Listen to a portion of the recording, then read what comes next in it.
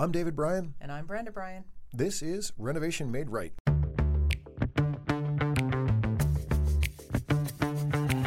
If you're considering a remodeling project now or sometime in the future, Renovation Made Right is your single source to help guide you through getting the project you want and an experience that you'll enjoy. Renovation Made Right tackles topics that range from how to select the right project and contractor, to tips on surviving the remodeling process, to best practices for kitchen and bath design. We have over 30 years of experience in the industry and are owners of the well-established design build remodeling company Black Dog Builders in Salem and Nashua, New Hampshire.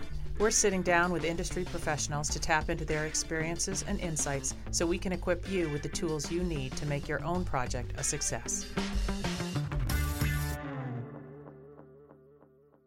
So, welcome back to another Renovation Made Right episode. I know, we're very excited here. We have another guest, so I don't have to talk directly to you anymore, which is really always a bonus Now, for I'm me. kind of offended. I can't believe you would say that. I thought you enjoyed talking to me. I do enjoy talking to you, but not all the time. Well, fair enough. So today, we're bringing some new information, some sort of in another dimension, and we're going to be focusing on stone and granite and quartz countertops, right? So we've got a guest with us today. It's Brett Morris from Top Line Granite Design in Tyngsboro, Massachusetts. Right? So for those of you, like I said the other day, I'm very excited about the fact that we have an Australian listener. So this means nothing to the Australian listener, but thank you for being with us, mate.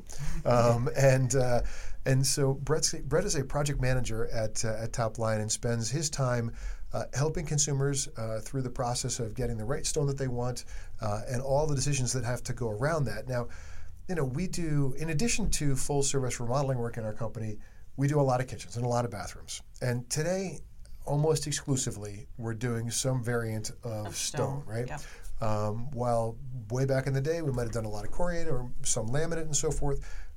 Today, virtually all of our surfaces are stone, maybe an accent area that's wood or something like that, but that's the exception. Wouldn't you agree?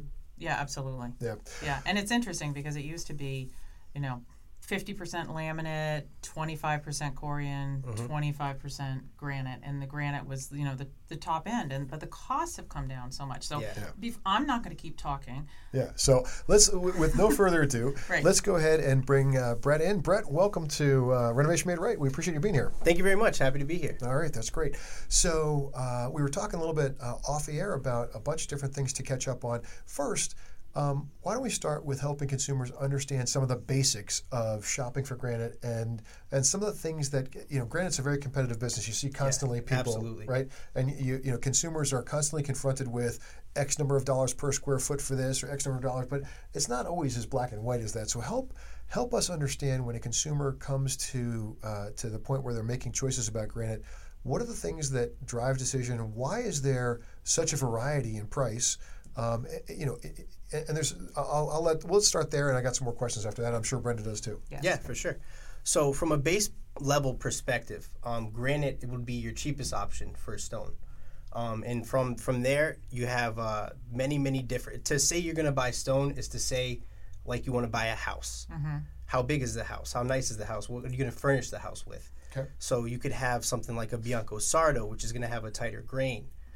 That's typically what your level 1 stones are going to look like. They're going to have a grainy aspect to them. And then once you get into solid colors, it can get a little more expensive. So the let's veins, talk about the level movement. for Sure. a second. Yeah. So you just said level 1. Mm-hmm. How many levels are there, and what do the levels mean? And what is 1 good or 5 bad, or what's level mean to the consumer? Yeah. So level 1 would be like a builder grade. Mm-hmm. Okay. Then you get into levels 2s and 3s. Those can have a little bit more movement, some more crystals, the things that are more appealing to consumers. Okay. And then level 5s, and then again, this is all based on how we look at it. Mm-hmm. You could go to a different shop and they might have a different pricing structure. Sure.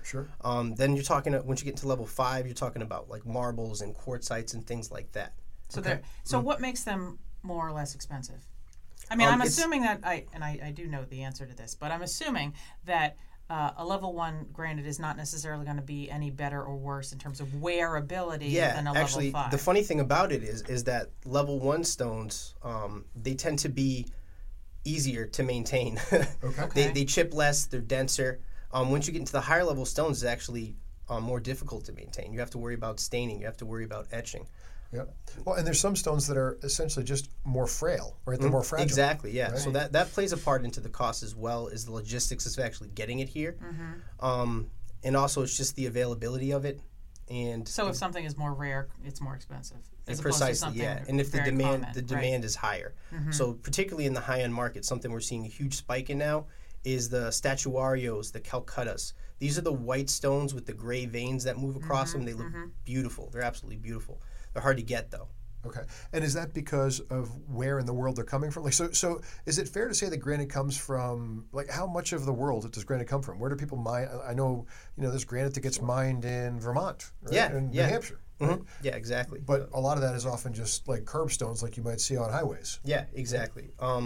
So the foremost exporters of stone are going to be Brazil, India, China, and Italy. Okay. Mm-hmm. All right. So in Italy, you have a lot of the nice exotic, for instance, Carrara. It's a timeless stone. We've been using it for thousands of years. Yep.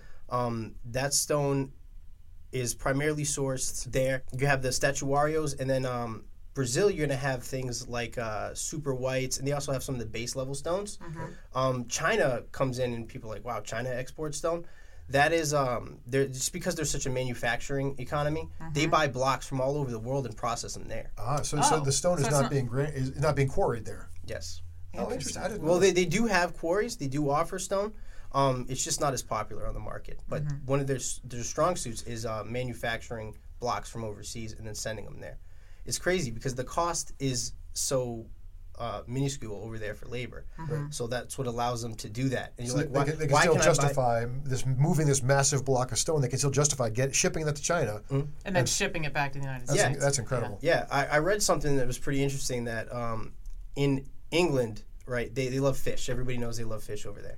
So it was actually cheaper for them to fish over there and then send it back to China to be processed, send it over to China, to be processed, and then send it back to England as opposed to just process it domestically. That's incredible. That's crazy. Yeah, that's incredible.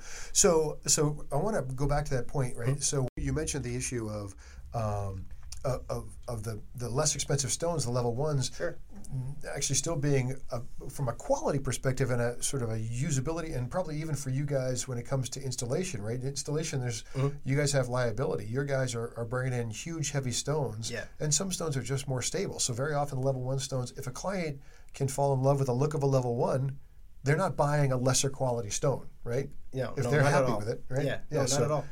Like I said, many times it's actually more durable than the higher priced stones, and has less, I would call it, imperfections you'd have to worry about. Because if you're buying a stone that has movement, you got to worry about how is this going to seam? How is this going to actually look laid out on my kitchen countertop? Let me just clarify that, because you said a stone with movement. So for listeners, when we're talking about like static stones versus stones with movement, could you just explain what that means? What the word movement means? Yeah. I like that term, static. So if you think about it, like it's too bad it's a podcast. I wish I could paint you a picture. Right. Right. But it'll have like a series of dots, maybe 3 or 4 different colors of dots all the way around. That would be a static.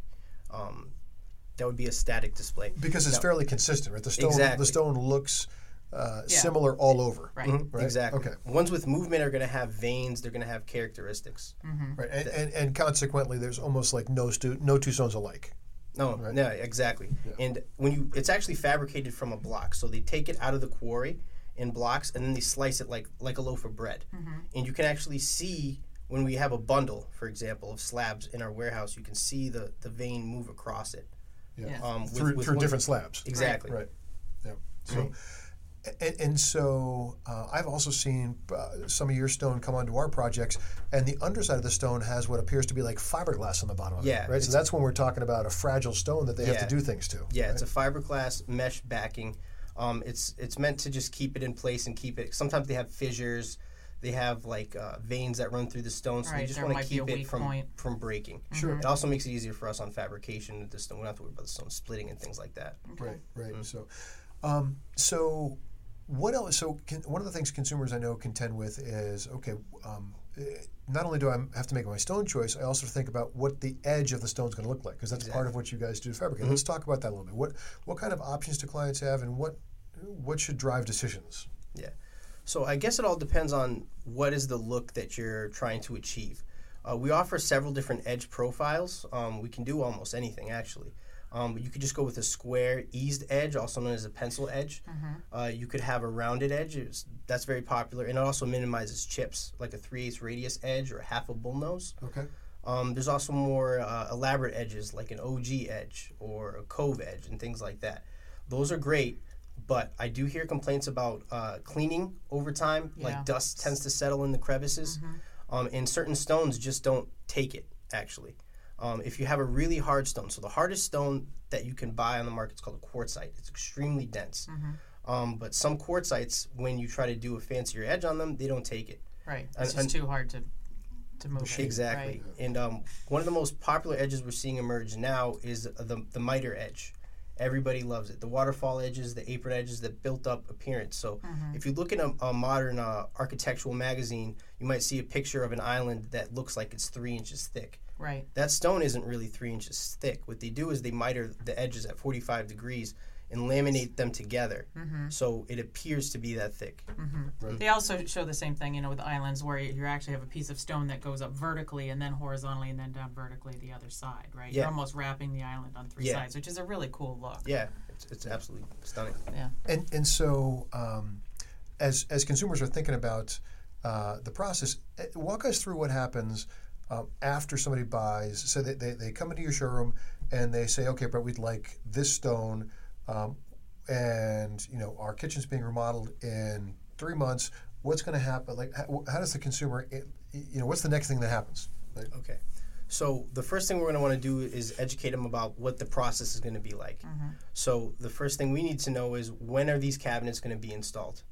What we need as far as the installation goes, the cabinets need to be level, they need to be secure, they need to be in their final place.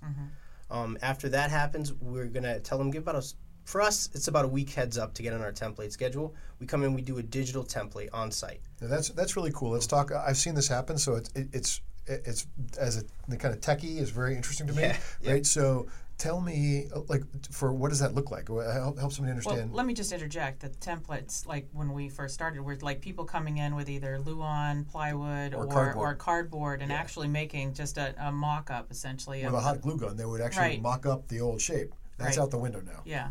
Yeah, they used to make like a physical template of it.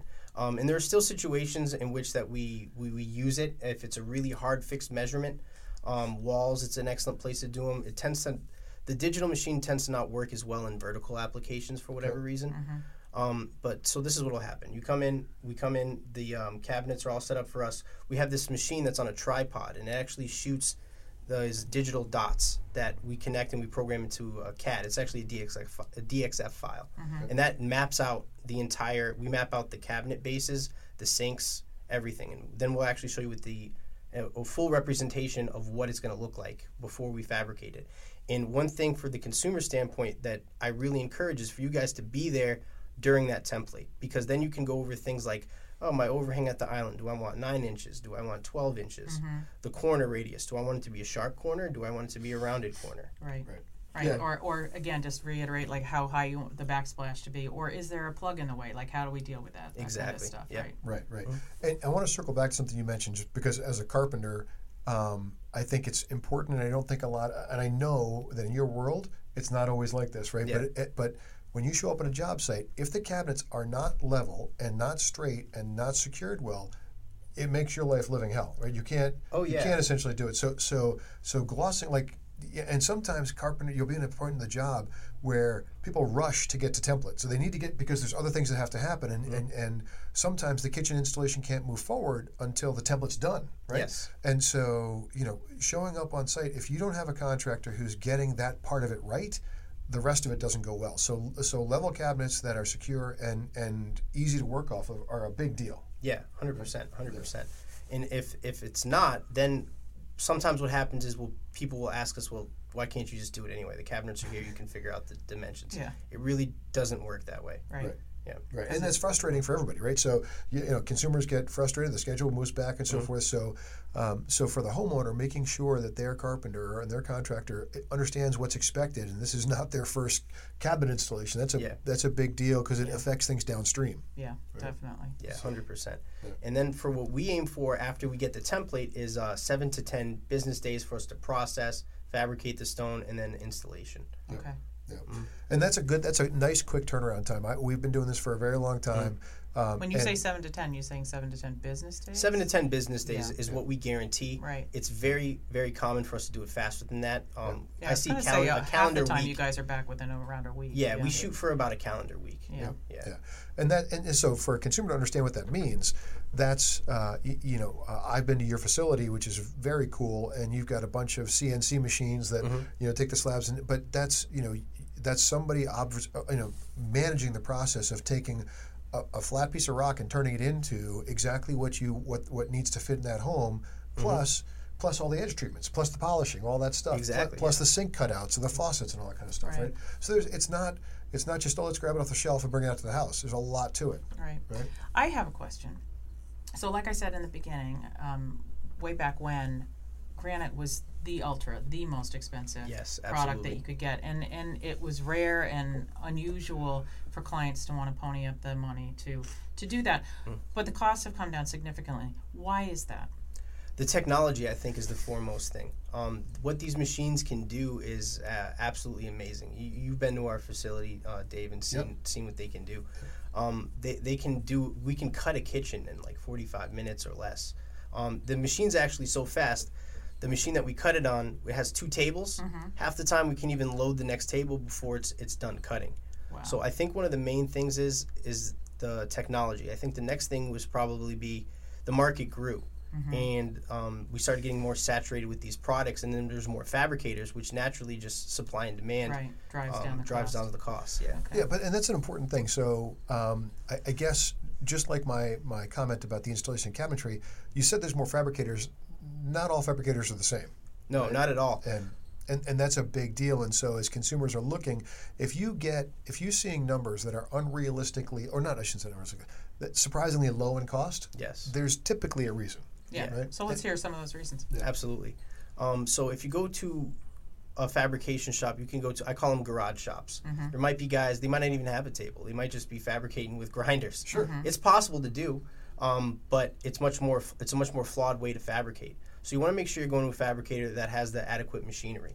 Most if they don't want to let you see their shop, there's probably a reason for it. Because it's a big capital investment to have good equipment, right? It is. Yeah. And we have not talked yet about any of the manufactured products, and we will get into that maybe in the next show, because I don't know if we have enough in fact, time. that's a good idea. We'll leave the quartz stuff, which is a big topic. We'll talk about that in our next episode. Right. Yeah. But I did want to, so when we're talking about manufacturers, one of the things that I just read an article on within the last year is a thing called silicosis, and I think it plays into that idea of manufacturing countertops in your garage. Yeah. And so could you tell me a little bit about silicosis, what that is, who that affects, and why you want to go to a fabricator that is set up properly? Yeah. So silicosis has become something that's much more in the public eye now. Many people are aware of it. There are plenty of OSHA standards on how we should cut things on site.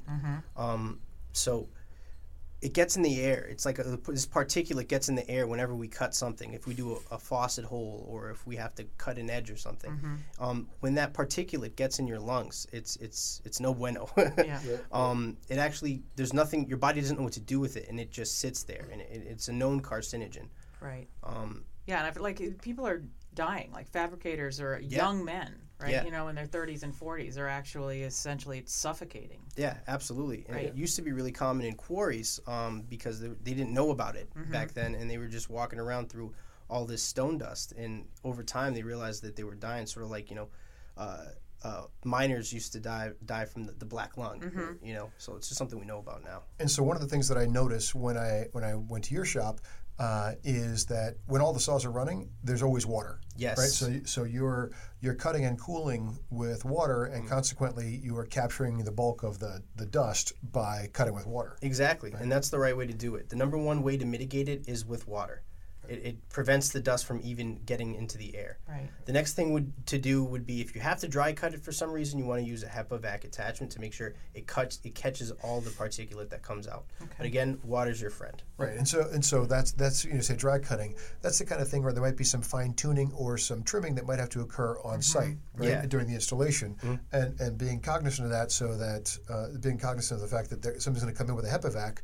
which isn't just, that's not like your shop vac that you pick up at Home Depot. That's a different quality of equipment. Yes, right? exactly. That's designed and geared for the tool.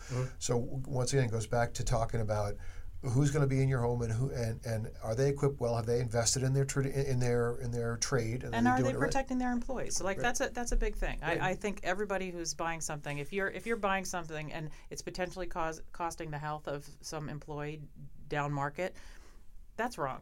Right? Yeah. You need to think about and it's a good question to ask if you're buying from somebody who's low cost. What are you doing to protect your employees from this? Yeah, safety should absolutely be your number one priority. Right. And on that note, when we talk about the differences between maybe a garage shop fabricator and a more established fabricator, think about what we're going to do. We're going to bring thousands of pounds of stone into your home and put it on your countertop.